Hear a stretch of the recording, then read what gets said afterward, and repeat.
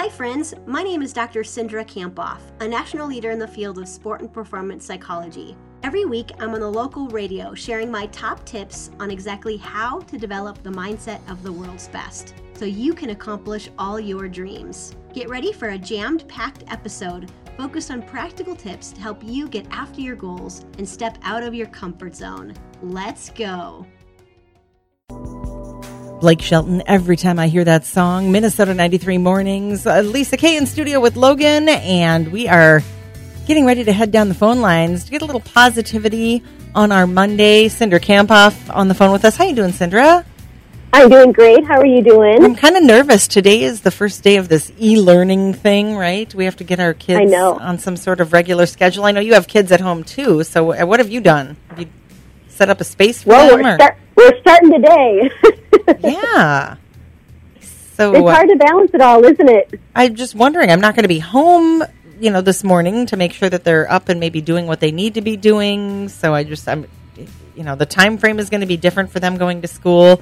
Of course, being online, and I've got an elementary kid who's not doing it online, so we're going to have to make sure that she's putting in the time doing what she needs to do. But I do have to say that the information that I got home from the school made it really easy. They showed me exactly what needed to be done every day. So, yeah.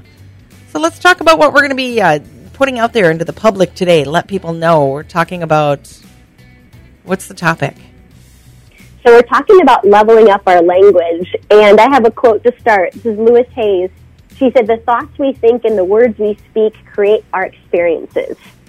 So true. What inspired that topic? Well, I was really thinking a lot about how much change that we've experienced in the last couple of weeks. Some people are staying at home, not socializing with their friends, and face to face. We only go to the grocery store for necessities. Kind of what you were saying as well, Lisa, that we're teaching our kids at home now, or helping them with their curriculum. Some people are laid off, or their hours are cut at work. People are asked to work from home, and so there's a lot of uncontrollables right now. I think this is the ultimate test in balancing the uncontrollables, and there's also some fear and anxiety that people are experiencing with the virus. So talking about leveling up the language, I love the alliteration, by the way, but leveling up the language, what do we actually mean when we say that?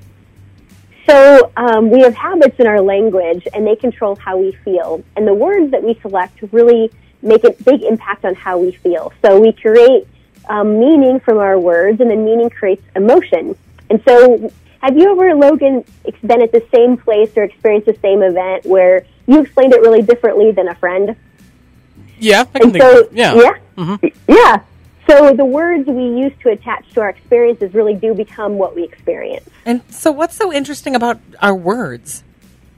Well, there's like 170,000 words in the English language. We tend to use the same words over and over again, like only about 11 or 17% of those words, and there are about 3,000 that describe emotions. And interesting, 2/3 of those words describe more negative emotions than positive ones. Oh, wow. And really, just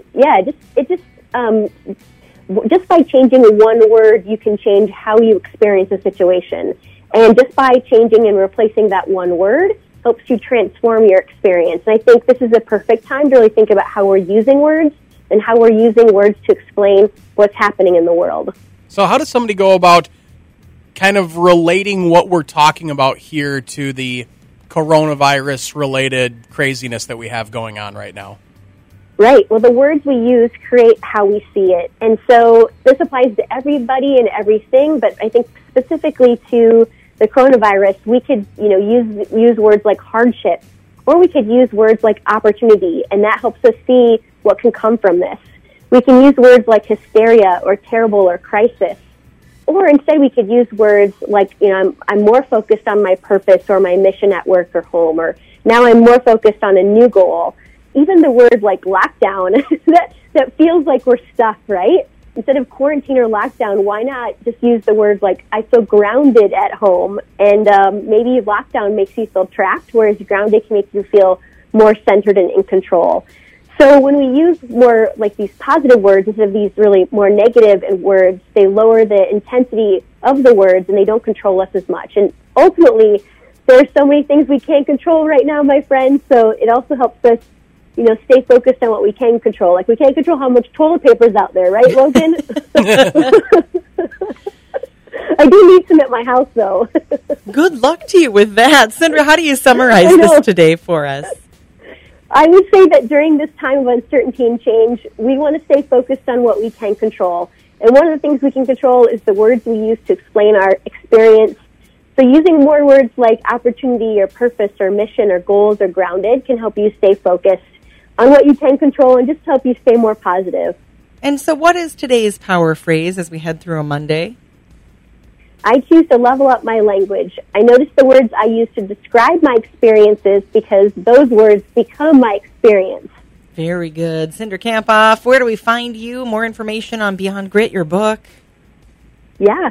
You can head over to drcindra.com. And, Lisa, I did a really awesome webinar for free last Friday. Yes. Over 400 people came. You won't believe it. They just got online. So people can actually go and find that webinar for free if they want to learn more just about different strategies you can use to stay more positive and on purpose. So that webinar, you can go over to cindrakamphoff.com/webinar.